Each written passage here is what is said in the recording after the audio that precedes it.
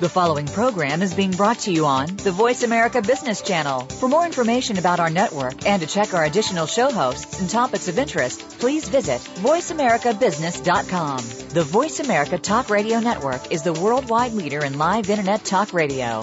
Visit voiceamerica.com. The views and ideas expressed on the following program are strictly those of the host or guests and do not necessarily reflect the views and ideas held by the Voice America Talk Radio Network, its staff, and management.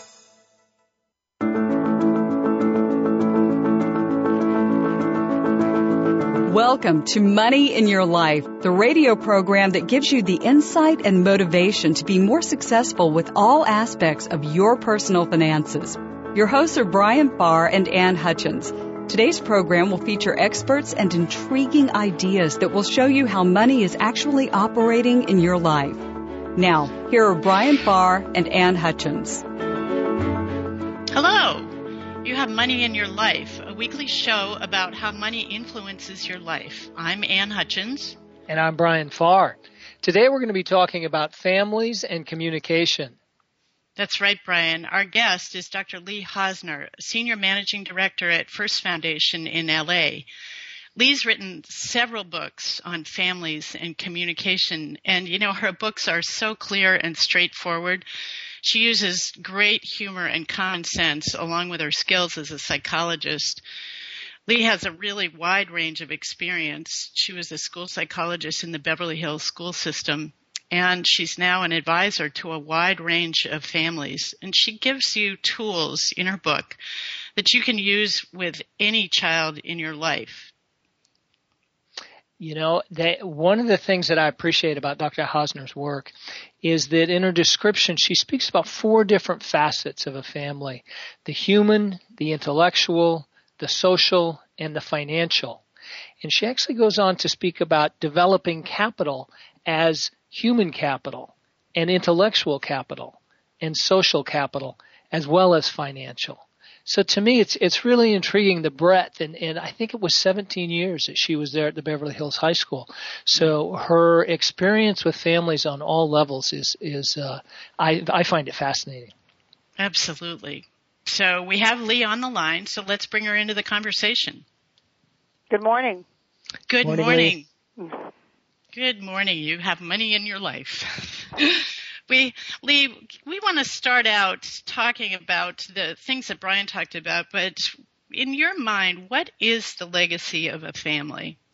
Well, I'm not so sure that we can say the legacy, because families decide what their legacies are, and legacies are a combination of a variety of things. First of all, the legacy are the values that you think are very important and that you would like to pass on to future generations.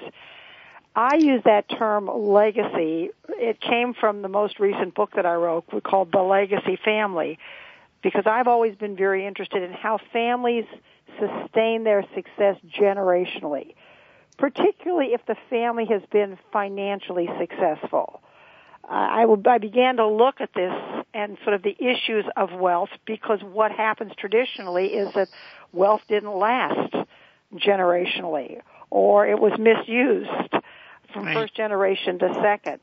So the whole concept of is how do you develop those 4 capitals? How do you develop a healthy family in terms of emotionally healthy? So that's a legacy that you have. How do you develop the competency of each individual family member so they go on to self-actualize?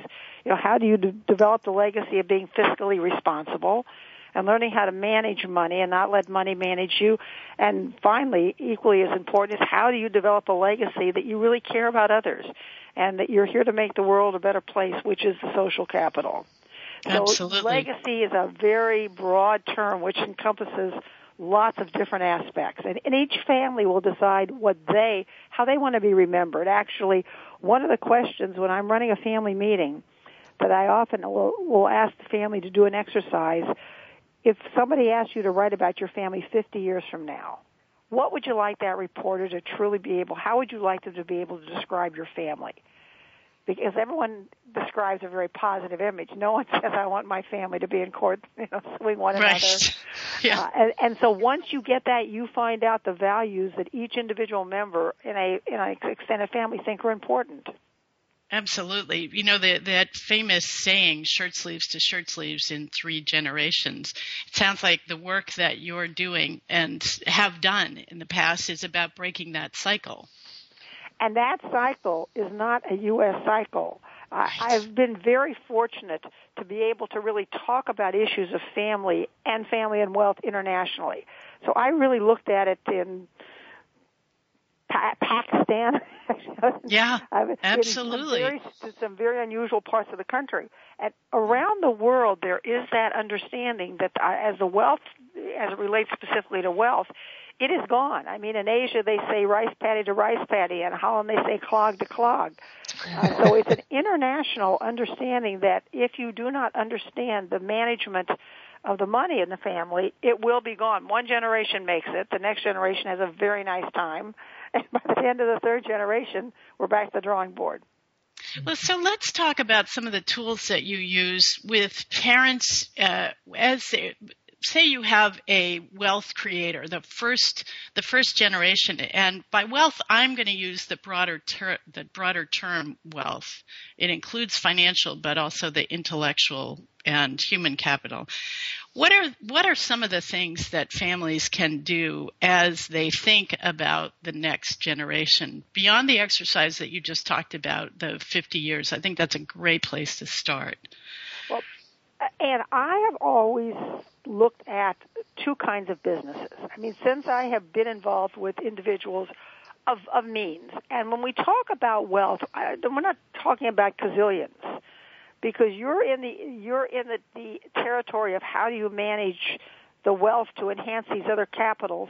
Anytime you've got disposable income, anytime a family, you can pay for the rent, you can feed and clothe your family. Now we've got disposable income. Right. How do we manage that disposable income so that it builds the human capital, it builds the intellectual capital, and builds the social capital?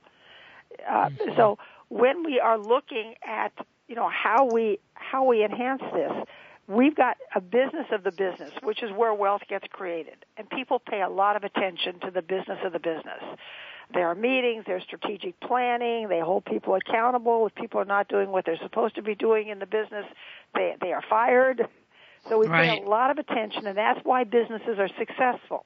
A business isn't successful because you just open the door one day and say, gosh, I think it'd be fun to have this business. And I'm not going to pay too much attention, but I'm just going to work in this business, and 20 years from now, I'm just going to assume I have a successful business. But we've got a family which needs that same kind of discipline, and we don't do that. We have children. We just sort of hope it's going to be okay and keep our fingers crossed. And 20 years down the road or 30 years down the road, we just hope it's going to be all right. But there's a lot of work that you have to do. So when I'm working in this area, I want families structured. We have family meetings. We have agendas. Those 4 different capital areas that you mentioned have like a pull-down menu. For example, if a family wants to build their human capital, there are areas that they need to learn about, they need to practice, they need to continually getting themselves educated. And what are some of those areas? Well, how we parent and grandparent, right? How we effectively communicate, how we deal with conflict. Conflict is inevitable. Combat is optional. Yes, absolutely. So you have rules around it. I'm not at all bothered by conflict, but unresolved conflict is where the problem is. So families have to learn how to deal with any kind of disagreements. When we're talking about transferring wealth from a generation one, if we have a very strong entrepreneur and who has built wealth, and he or she now is talking about how we're transferring the wealth to the next generation, we have to understand there's a different model of leadership, because first generation wealth is usually created by one strong decision maker.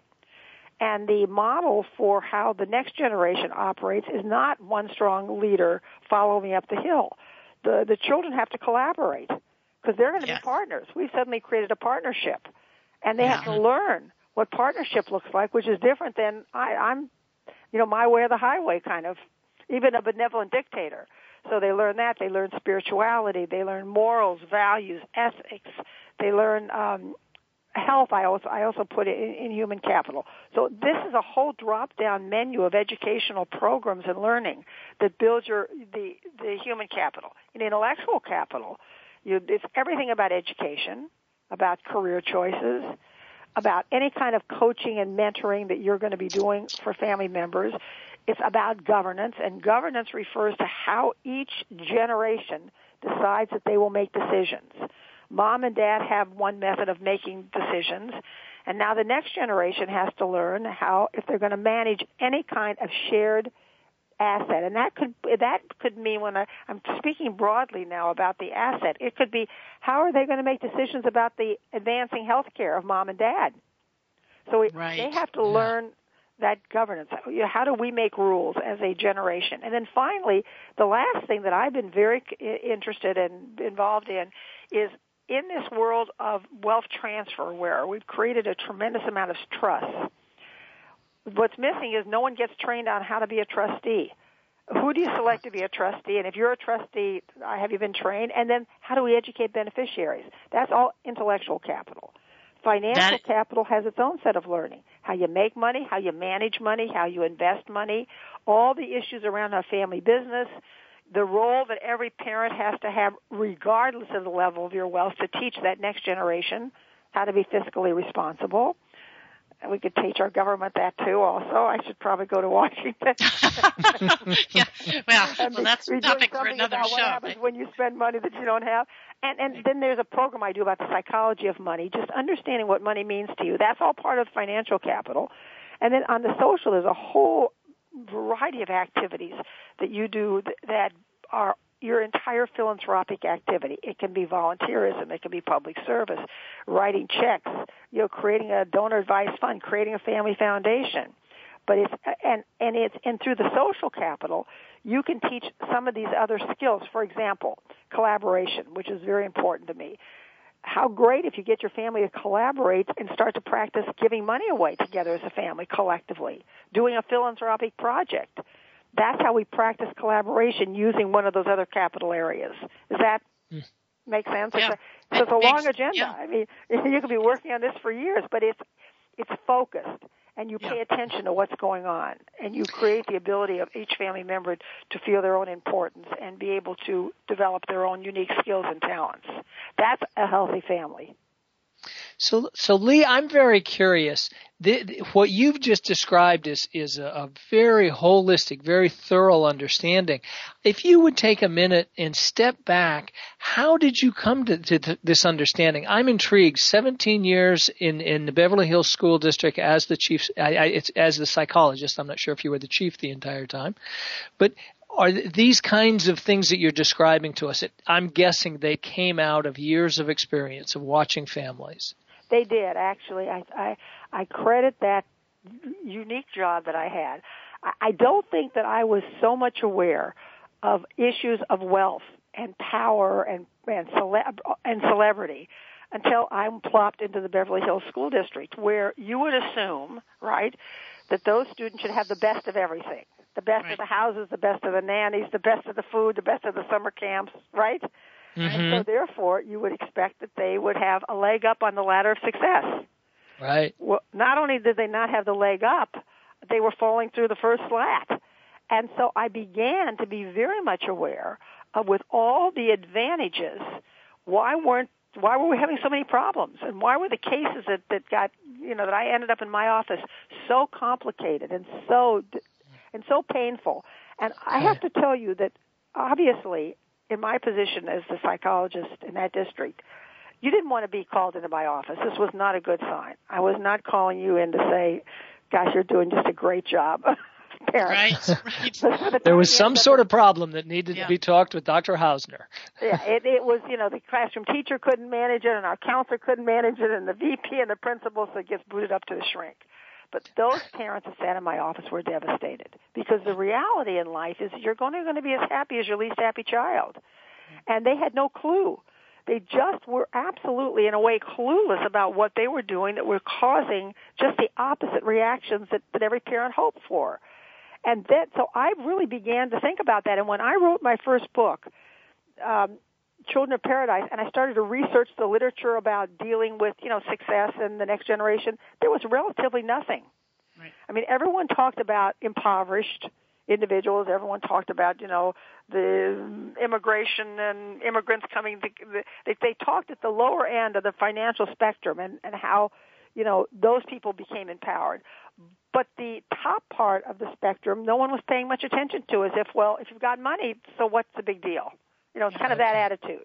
Yep. That's where I first began to look at that. And as I looked at that, it was not only the issue of, money or celebrity in a family. And Beverly Hills was very interesting because Beverly Hills has a variety of levels of success. You have first-generation wealth creators. You have individuals who are on trust funds. You have the whole entertainment industry, which is not just the actors and actresses, but everything that supports the industry. You have an entire immigrant population that came into Beverly Hills when the Iranian crisis erupted, and suddenly people had to be dislocated. So you had the issue of integrating a foreign culture. So there were all these interesting variables, within that particular district. And then you started to look at where are the clashes. Well, they have to share a family business or the ranch or the family vacation home. And how do four people now share something like that? And how do they get along? And how do they manage collectively? So it sort of led me, down the yellow brick road to where I ended up today. Absolutely. Well, you know what? You raise so many great issues. And one of the questions that comes to my mind is this your concern about families and what you said about families that would show up in your office is that the intent of the parent is not to have children that are acting the way that gets them into your office, but to be coached differently. I mean, to become aware of how they contribute to the development of a child and take the time to develop healthy children.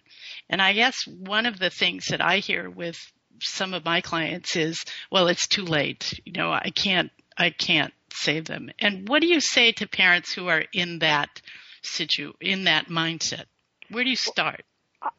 See, I am the eternal Pollyanna. Yeah. I don't believe that it's ever too late because I've seen some very, very difficult, complicated cases turn around. So I'm never willing to give up. Right. Now, I think if somebody is 60 and they continue a pattern of destructive behavior, I mean, maybe I would say that I'm not going to.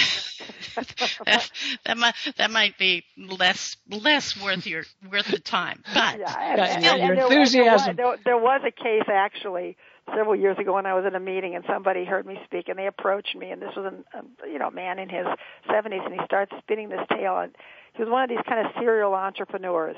Not only had he made and sold a number of businesses, he had passed through several wives, and he starts describing these 5 adult children who all had significant substance abuse, psychological problems. Now, we're not talking about kids. We're talking about people in their 50s.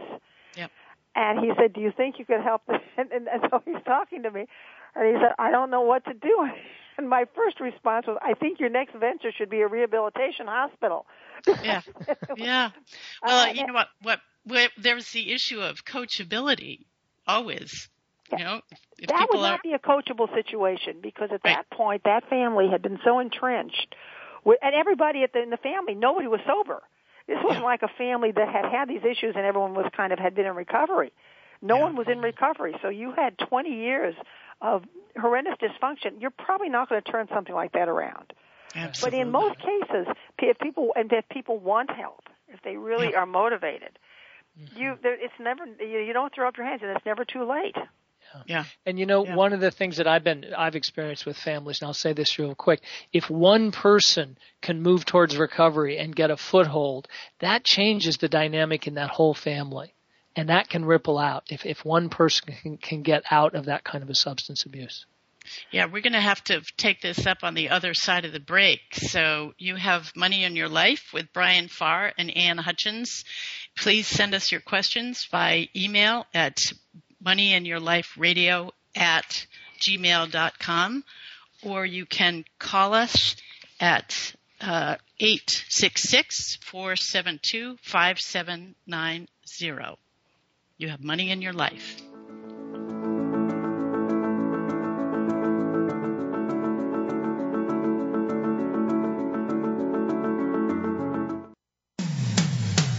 it comes to business, you'll find the experts here. Voice America Business Network.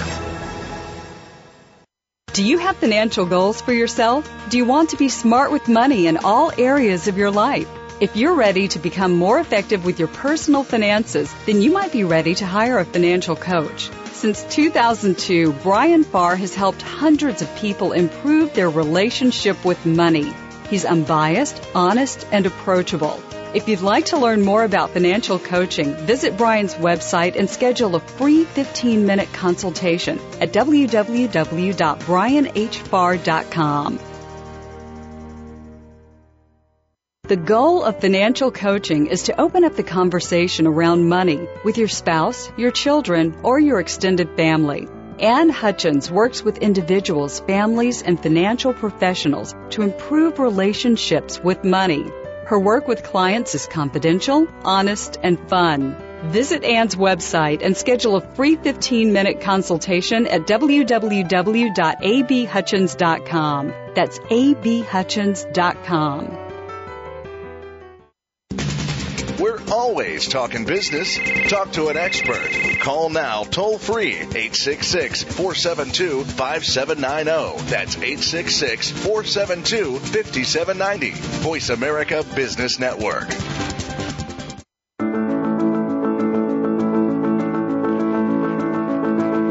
You're listening to Money in Your Life with Brian Farr and Ann Hutchins. To reach our program today, please call 1-866-472-5790. That's 1-866-472-5790. You may also send an email to moneyinyourliferadio@gmail.com. Now, back to the program.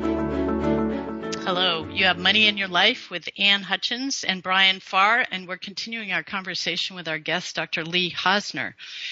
Lee, before the break, you talked about the programs that you work on with families and that are very extensive. And I wonder if for our audience, we can start to talk about, and I can hear a lot of our audience saying, oh, that's going to take so much time.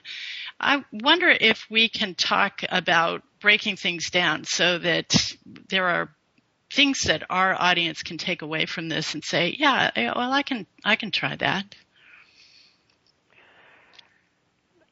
Well, I think the first step, this whole thing is sort of like how to eat an elephant.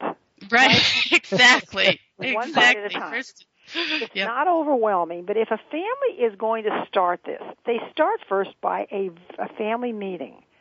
You've got a mother and a father and two kids. You sit down as a family and you say, we're really concerned with how we can become the best family. And so we're going to talk about the things that we want to be, where do we want to go, what's really working in this family, and then what would we like to change, what would we like to make better. I never say what's wrong with the family. I always say what would we like to improve, because we always want to be looking at improving. And you start regularly, and everybody in the family gets to participate. There are family rules. No one is called stupid. No one gets cut off. You kind of have it, and you have an agenda. We'd like to talk about, here's the agenda for this monthly family meeting. And you create a time so that now we've got these three children and a mom and dad, and they sit down at least once a month, and they talk about this family. And they use this family meeting maybe to make some plans. Let's plan a vacation. Let's hear what the kids have to say. Let's plan our donations. What are we going to do, philanthropically? What projects are we going to do? What is working? What is working in our family? What isn't working? Where are the problems? And so when somebody brings the problem up, then how are we going to solve this? What are we going to do so that we don't have this problem? We use this family meeting, maybe assign responsibilities, the chores that I call them, which some people look at me like I'm talking about, when we came across in a covered wagon, this concept that people should be doing chores in the family. Yeah, and so you start this regular routine, and what I love on a family meeting is everybody gets to lead the meeting. So 1 month, the 8-year-old leads the meeting. Oh, that's a good idea. So now we're even starting to show people what leadership looks like, and empowering. And it's as simple as that, as just sitting down and starting there. Then, so everybody contributes to the agenda, and everybody has a chance to lead the meeting. Everybody. And it could be, look, I don't like the fact that my sister's always coming to my room and she's taking my clothes. That's a problem this week. So now we talk about how we're going to deal with that. So now you're teaching how you deal with conflict and how you communicate, and you don't interrupt. If a family's very talkative, we sometimes use a talking stick. You can only talk when you're holding the talking stick. Mom and Dad do not dominate the meeting, because what this is trying to do is get everybody to feel that they were equally empowered in the family. Now, that doesn't mean that there are not rules. Doesn't mean that Mom and Dad abdicate their responsibility of being parents and not just tall pals. But in the family meeting, we want everyone to feel like they can express themselves in a positive, constructive manner. That's the first step. Okay. That's great. That's very good. That's great. That's great. So, great. Well, it looks like we have a caller, and I wonder if you're ready to take a caller, Lee. I'm certainly ready to take a caller. Okay. Well, we have Peter from Oregon. Can we bring Peter in? Hello, Peter. You have money in your life. Thank you, Ann. Dr. Hausner, I'm really interested in the conversation you just started in terms of that family meeting. And one of the issues always in terms of like leading kind of meeting is not leading the witness. You know, in other words, filling the space with what you want to talk about. And you talked a little earlier about the meaning of money. I'm curious about what are a couple kinds of questions that I could use in a family meeting to really get to what does money mean to a range of ages in the family kind of thing. How do I get at really getting a discussion going about what does money actually mean to my family unit?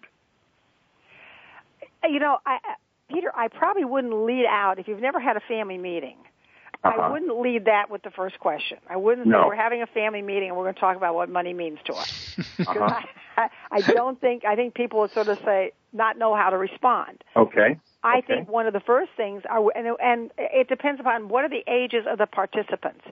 I think one of the, if we want to direct this towards, say, fiscally being responsible, I think maybe one of the topics of the family meeting is how do we manage money responsibly. One of the things that families do when they have teenage kids, for example, is they may use the family meeting to form a little investment club. And they start, doing a little bit of investing.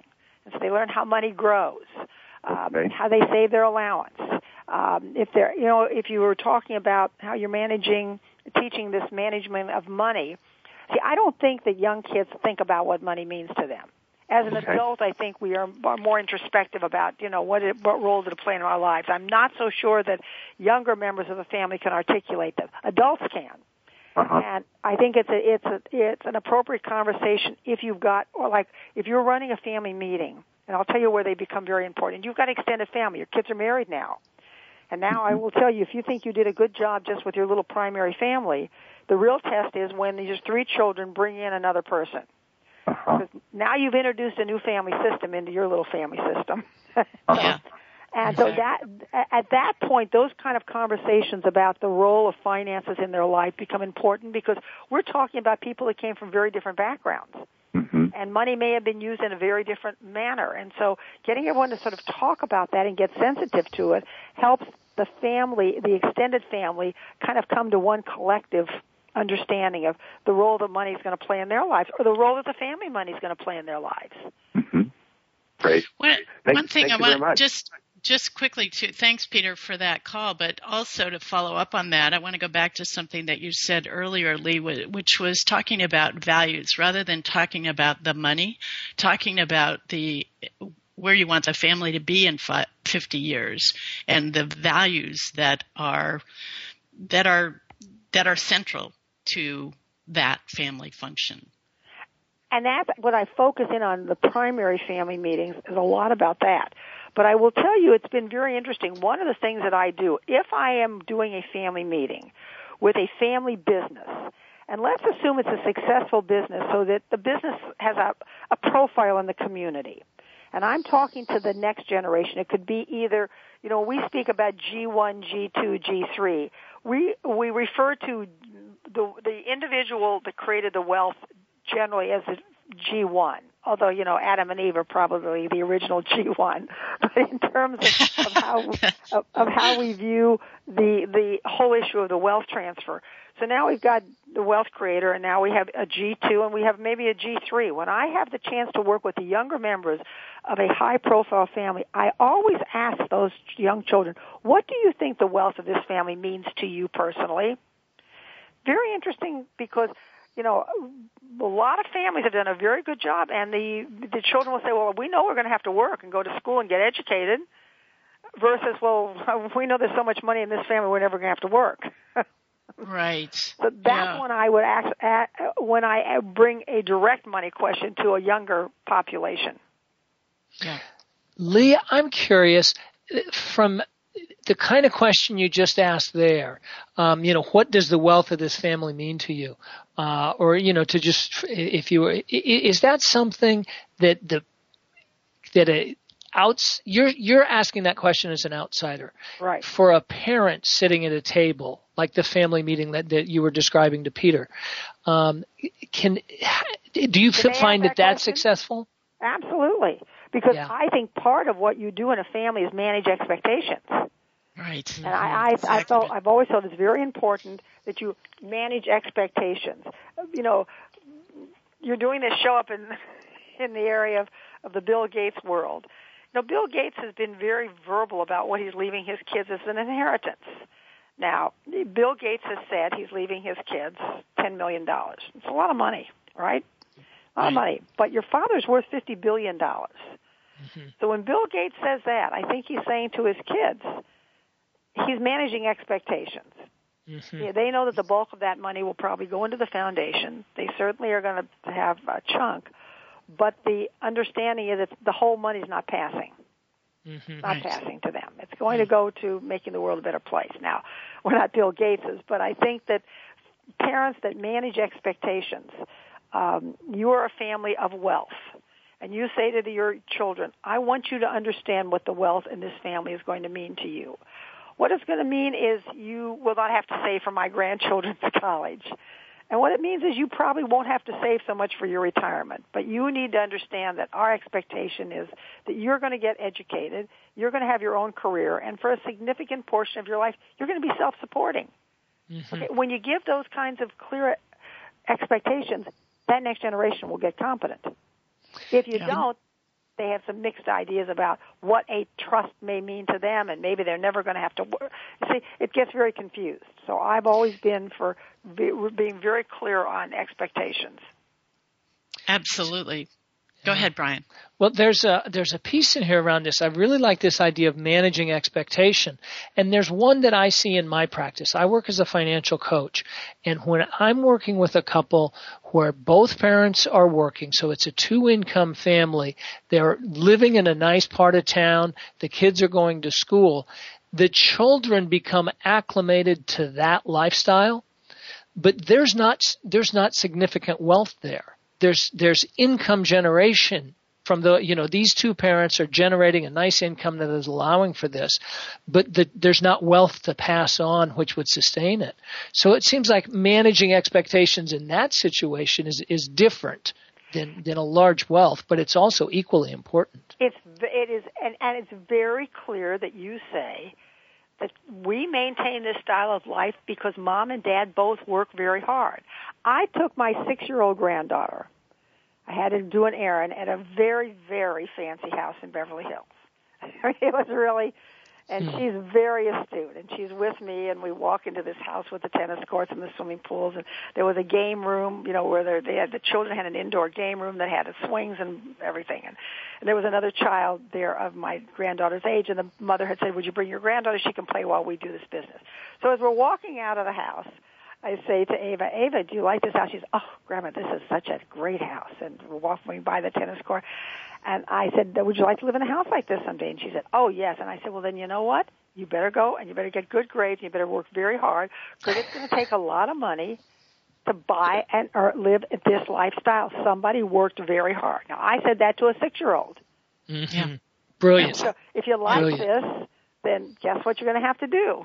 You're going to have to work like Mom and Dad. And I think those parents that you're coaching need to say that to the kids. That what we will do is provide whatever it is they're going to provide. Maybe they're going to provide an education. But we'll provide I said to my own children, you have 4 years of college covered. Now, see, in California, a lot of our kids are on the 5-year college plan. And I said, we are in this family are on the 4-year college plan. We will pay for 4 years of college. If you can't make it in 4 years, then my darling children, the 5th year is yours. Yeah, absolutely. Lee, several clients that I've had have come to me and said, my parents just tell me when I ask them about money, they tell me, don't worry about it. I'm taken care of. And they have no idea the conversation hasn't opened about money. Their parents are aging. They're beginning to be concerned about what their legacy may be or may not be, how much they may have to work, how much they won't have to work. And how do you counsel people on opening that conversation? That is a challenging conversation because there are many parents who are afraid to talk. First of all, money is the last taboo. We do not talk comfortably about money. We're talking about everything else. But somehow or other, when the topic of money comes up, everyone freezes. Yeah. And which is a shame because adult to adult, I have said to people that I work with, it's really important that your children have some sense of what you are going to pass because they are making their own estate plans. And your plans, not that you have to give them anything, but if you're not, let them know because they're making their own estate plans. That's one way to look at it. But I would. And if I could jump in, and those estate plans might be unconscious. They might be unspoken. There's two levels of estate plans here. There's the kind where you go and you talk with the attorney and you set that up. But I think children in their 40s and 50s are making assumptions.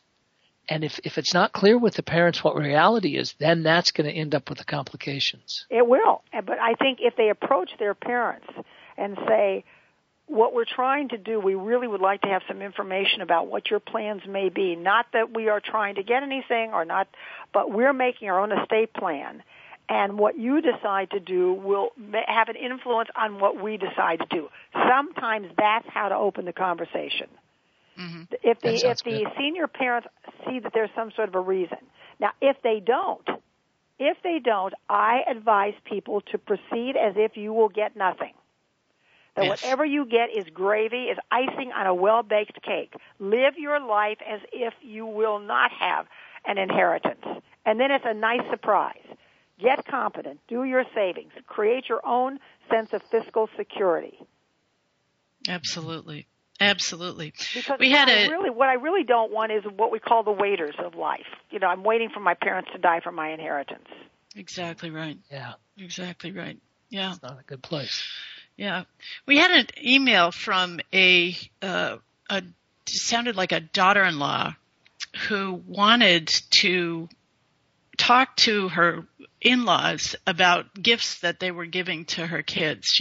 They were giving extravagant gifts and she didn't really know how to stop that without having the grandparents be defensive. Do you have any thoughts on that conversation? That question, every time I talk about parenting, I probably get a question like that in some form or another because I am very big on entitleitis and, not overindulging. Overindulgence is a real issue for me.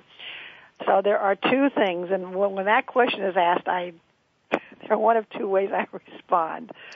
I say to the younger because the younger generation will be in my parenting class, and when I talk about not overindulging, they'll say, Dr. Hausner, I believe that absolutely, but how do I put controls on my parents? I mean, they're out of control with the grandchildren. And so at that point, I say, tell your parents that you just heard a very prominent psychologist say that overindulged kids become drug addicts, and they will stop because they're going to socialize.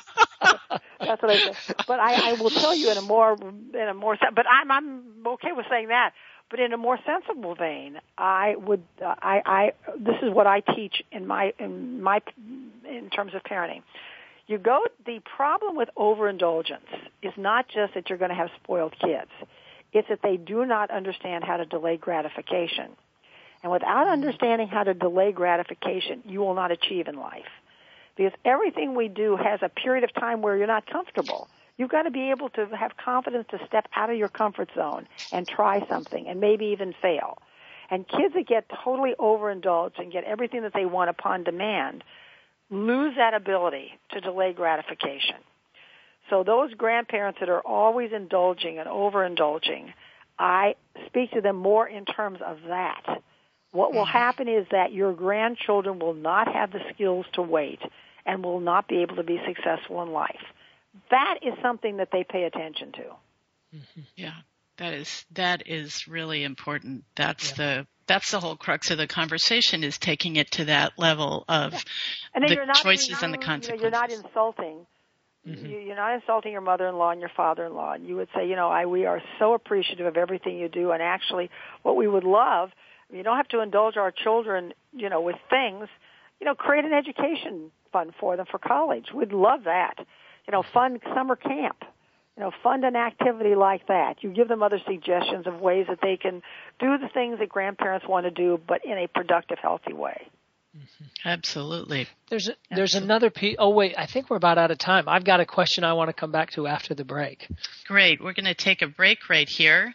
You have Money in Your Life with Ann Hutchins and Brian Farr, and our guest, Dr. Lee Hausner, will be back in a couple of minutes. But if you have a question, give us a call at 866-472-5790.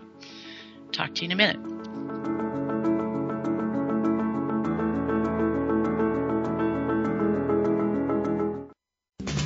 We're always talking business.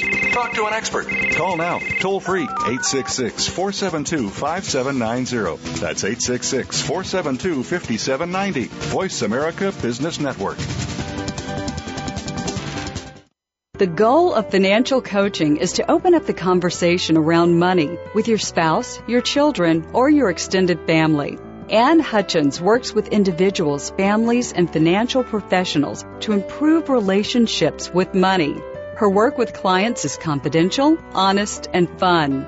Visit Ann's website and schedule a free 15-minute consultation at www.abhutchins.com. That's abhutchins.com.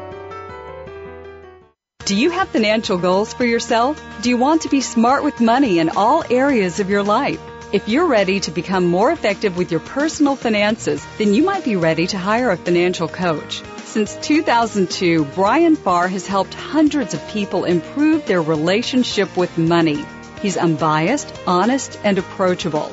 If you'd like to learn more about financial coaching, visit Brian's website and schedule a free 15-minute consultation at www.brianhfarr.com.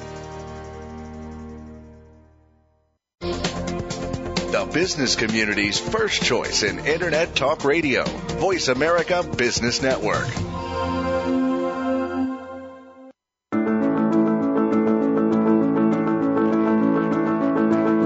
You're listening to Money in Your Life with Brian Farr and Ann Hutchins. To reach our program today, please call 1-866-472-5790. That's 1-866-472-5790. You may also send an email to moneyinyourliferadio@gmail.com. Now, back to the program. Welcome back to Money in Your Life. We're continuing our conversation with Dr. Lee Hausner. And Brian, you had a question before the break. Yeah, we were talking about the indulged kids and how grandparents can sometimes be the ones who are doing the indulging.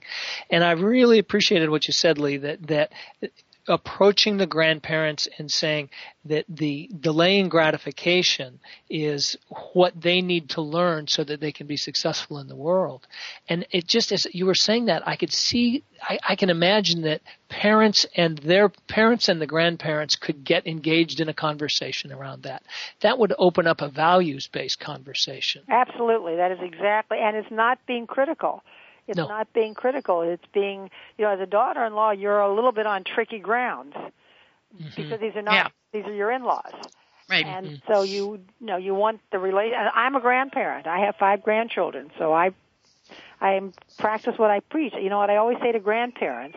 I said grandparents have to realize that their grandchildren are what I call OPC. They're other people's children. You had your chance.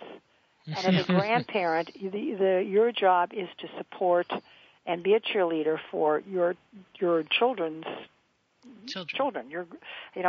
Unless something horrendous is going wrong. I mean, we've got abuse or something like that. Your job is to support the parents. These are their kids. Mm-hmm.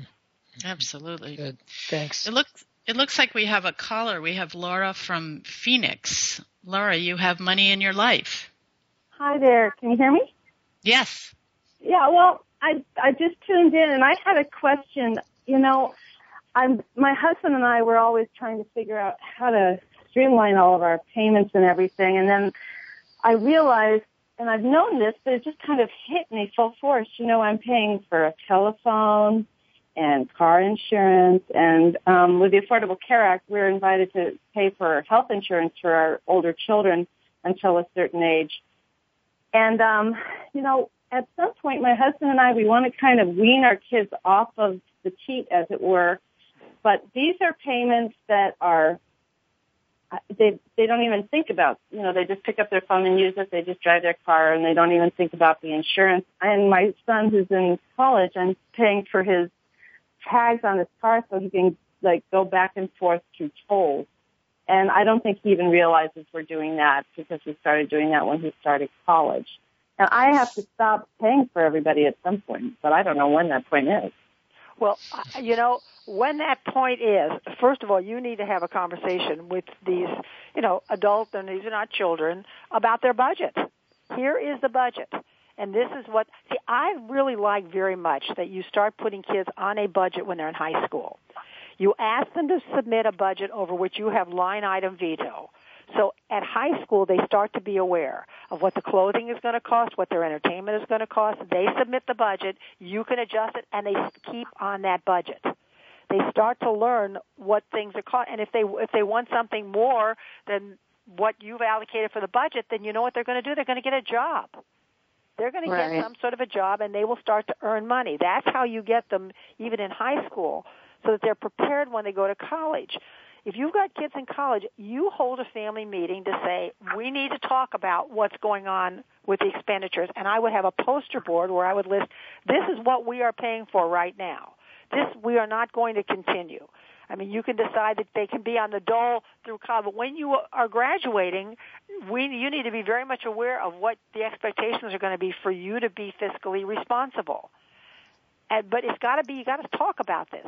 They're not going to pick it up if it hasn't been discussed. And every expense that it is allocated to their life needs to be on the board so they know the number. Now, I have done something, because the question that is asked of me, probably more than any other question, is this question about how much is enough. How much is enough that I give my kids in college? How much is enough when they graduate? How much is enough should I transfer in terms of wealth transfer? And so I've got this sort of basket theory about what basket you fund. There's an interesting basket when you've got kids in college that I'm okay funding a little bit. It's called the launching pad. Your child graduates from college and now has to go out into the world. And that first job, maybe they go to New York and get a job in advertising for $40,000 a year, pre-tax.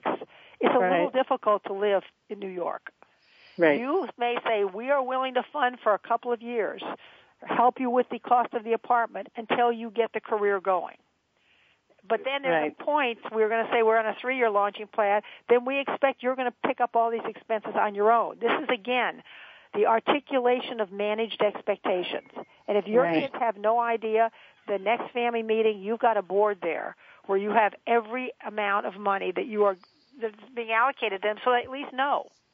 Yeah, because I'm not even sure they even realize that, on a conscious level, when they're on their phone or, going to the doctor or whatever, that, they're just so used to parents parenting and then, having what they need. And it's just a very different world for parents that, than it was obviously when I was growing up. So, could your parents afford to do that for you when you were growing up? No, I don't think they would have even thought that was appropriate. But number one, we didn't have cell phones. Number two, I don't think I ever used health insurance. I know I had it, but I don't think I ever went to the doctor when I was younger. And 3, I paid for my own car insurance because it wasn't very much. But these days, everything is so expensive that it's beyond Laura, really what. Yeah. Laura, I'm going to have to interrupt you. I think what Dr. Hausner is saying, if I can just paraphrase, is the conversation has to start so that they may not know, but now the conversation begins. Exactly. They've got to know, and they've got to learn. They've got to learn from you, right? On that flip chart, if you had 3 kids, I would put Mary, Mark, Joni. I want you kids to become aware of what it's costing on a yearly basis for you to live the lifestyle that you're living, and you put it out there. This is not. Yeah. It's not a secret. Lee, I think this is such an important issue. It's I call it, like you're saying, make it visible, transparency, so that everybody has a shared reality, so that everybody has a common reality. But one of the issues that a lot of parents are facing is that their kids are 22, 24, and 28, and they live in 3 different states, and they get together once a year at Christmas, and that makes it very difficult. Have you seen a successful way to have this kind of meeting amongst a family when they're spread out like that? Are people using, GoToMeeting or WebEx? Technology. We're using GoToMeeting. We're using FaceTime. I actually led a family meeting in Australia on Skype. We did a 4-hour meeting. I was in Los Angeles. The family was gathered around, whatever they were gathered around. Video conferencing, there's now technology that makes it easier for families to stay connected. Mm-hmm. Mm-hmm.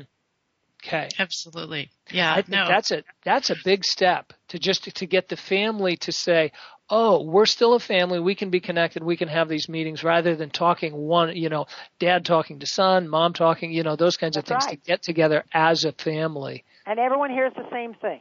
Yep. Right. Yep. I like that idea. And you do that on a regular basis. And but this issue of being clear about what the spending is and what the expectation is on who's responsible for what when is really important. Mm-hmm. I have a question on the other side, an email from a grandparent who wants to help her grandchildren with camps and things like that. But her son is pushing back. She's got to respect that. I got to tell you, you have to respect what you're. I firmly, and I believe this. You do not do anything that has to do with finances for your grandchildren without permission of the mother and the father. These are not your children. Right. You have to collaborate with the parents. Now, I don't know why they would not, what would be I would say to my son, what's the objection if I fund summer camp or I fund the music lessons? But if they have a reason, you have to respect that. Yeah. If you don't, it's disrespectful. Yeah. That's really clear. So it all comes back again to communication. Right? Exactly. Yeah. Mm-hmm. Yeah. Opening up that communication and having regular family meetings, whether they're actually in person or whether they're on the phone or through Skype, and having an agreement about how that communication happens. Mm-hmm. Yeah, and what you've done, even if you don't have Skype, you've established that we are going to talk as a family. We're not going to leave things unsaid. And everyone is free to be able to talk about an issue. And this is terrific when you're bringing in the in-laws. You don't want the in-laws to be outlaws. So they have to feel like they're part of the dialogue also because, they're a co-parent for your grandchildren. I go away with families and I run these multi-generation family meetings, and sometimes people have come and said, well, do we have to include the in-laws? And I said, you have to include the in-laws. Your child is sleeping with that in-law, and that in-law is a half parent of your grandchildren. They have a place at the table, right? They better have a voice, yes. Yeah, absolutely. Absolutely. Well, we're beginning to come to a close here, so we want to just begin to wrap it up. And thank you very much, Lee, for your participation. This has been a really valuable discussion for everybody. Yeah, and I'm sitting here, I've got 3 pages of notes from our conversation this morning, and I'm just thinking that for your book, I'm guessing, Lee, that your book has got some real specific guidance for people who want to follow up on this, how to talk to children, how to talk to parents, those kinds of things. That your book will provide some outline for these kinds of conversations. Particularly the most recent book called The Legacy Family really talks a lot about this. Yeah, excellent. That's The Legacy Family, the definitive guide to creating a successful multi-generational family. That's a mouthful, but that's the book. That's terrific. That's really terrific. Well, thanks so much, Lee, for joining us today. Next week, we'll follow up with something we introduced a few weeks ago, assembling your team. That's right. It was such an important conversation. We started it with Richard Wilson on an episode a few weeks ago, and then we got a lot of feedback. And so we followed up. We're going to follow up next week, and this is about assembling the resources that you need in order to be a successful family and even a successful individual. I've got families on my mind from today's conversation, but just for an individual too. This might be the accountant, the financial planner. We're going to talk about who are the professionals you need on your team and what questions you should ask when you're interviewing these team members, and then how, once you build your team, what's the most effective way to use them and how they can interact with each other to help you achieve your goals around your finances. So that's coming up next week. Great. And then on October 25th, our guest will be Dr. Tim Hausner, professor of psychology at Knox College. And Tim's done some really interesting work studying children and materialism. So join us for that. And in the meantime, we welcome your emails to moneyinyourliferadio@gmail.com, or you can like us or leave questions on our Facebook page. Yes, and we are now, our episodes are available on iTunes. I'm very proud of that. Yeah. And did you say on iTunes Radio? We can now... iTunes Radio, yeah. I think you can find us now on the new iTunes Radio. So signing off for this week, I'm Ann Hutchins. And I'm Brian Farr, and you have money in your life.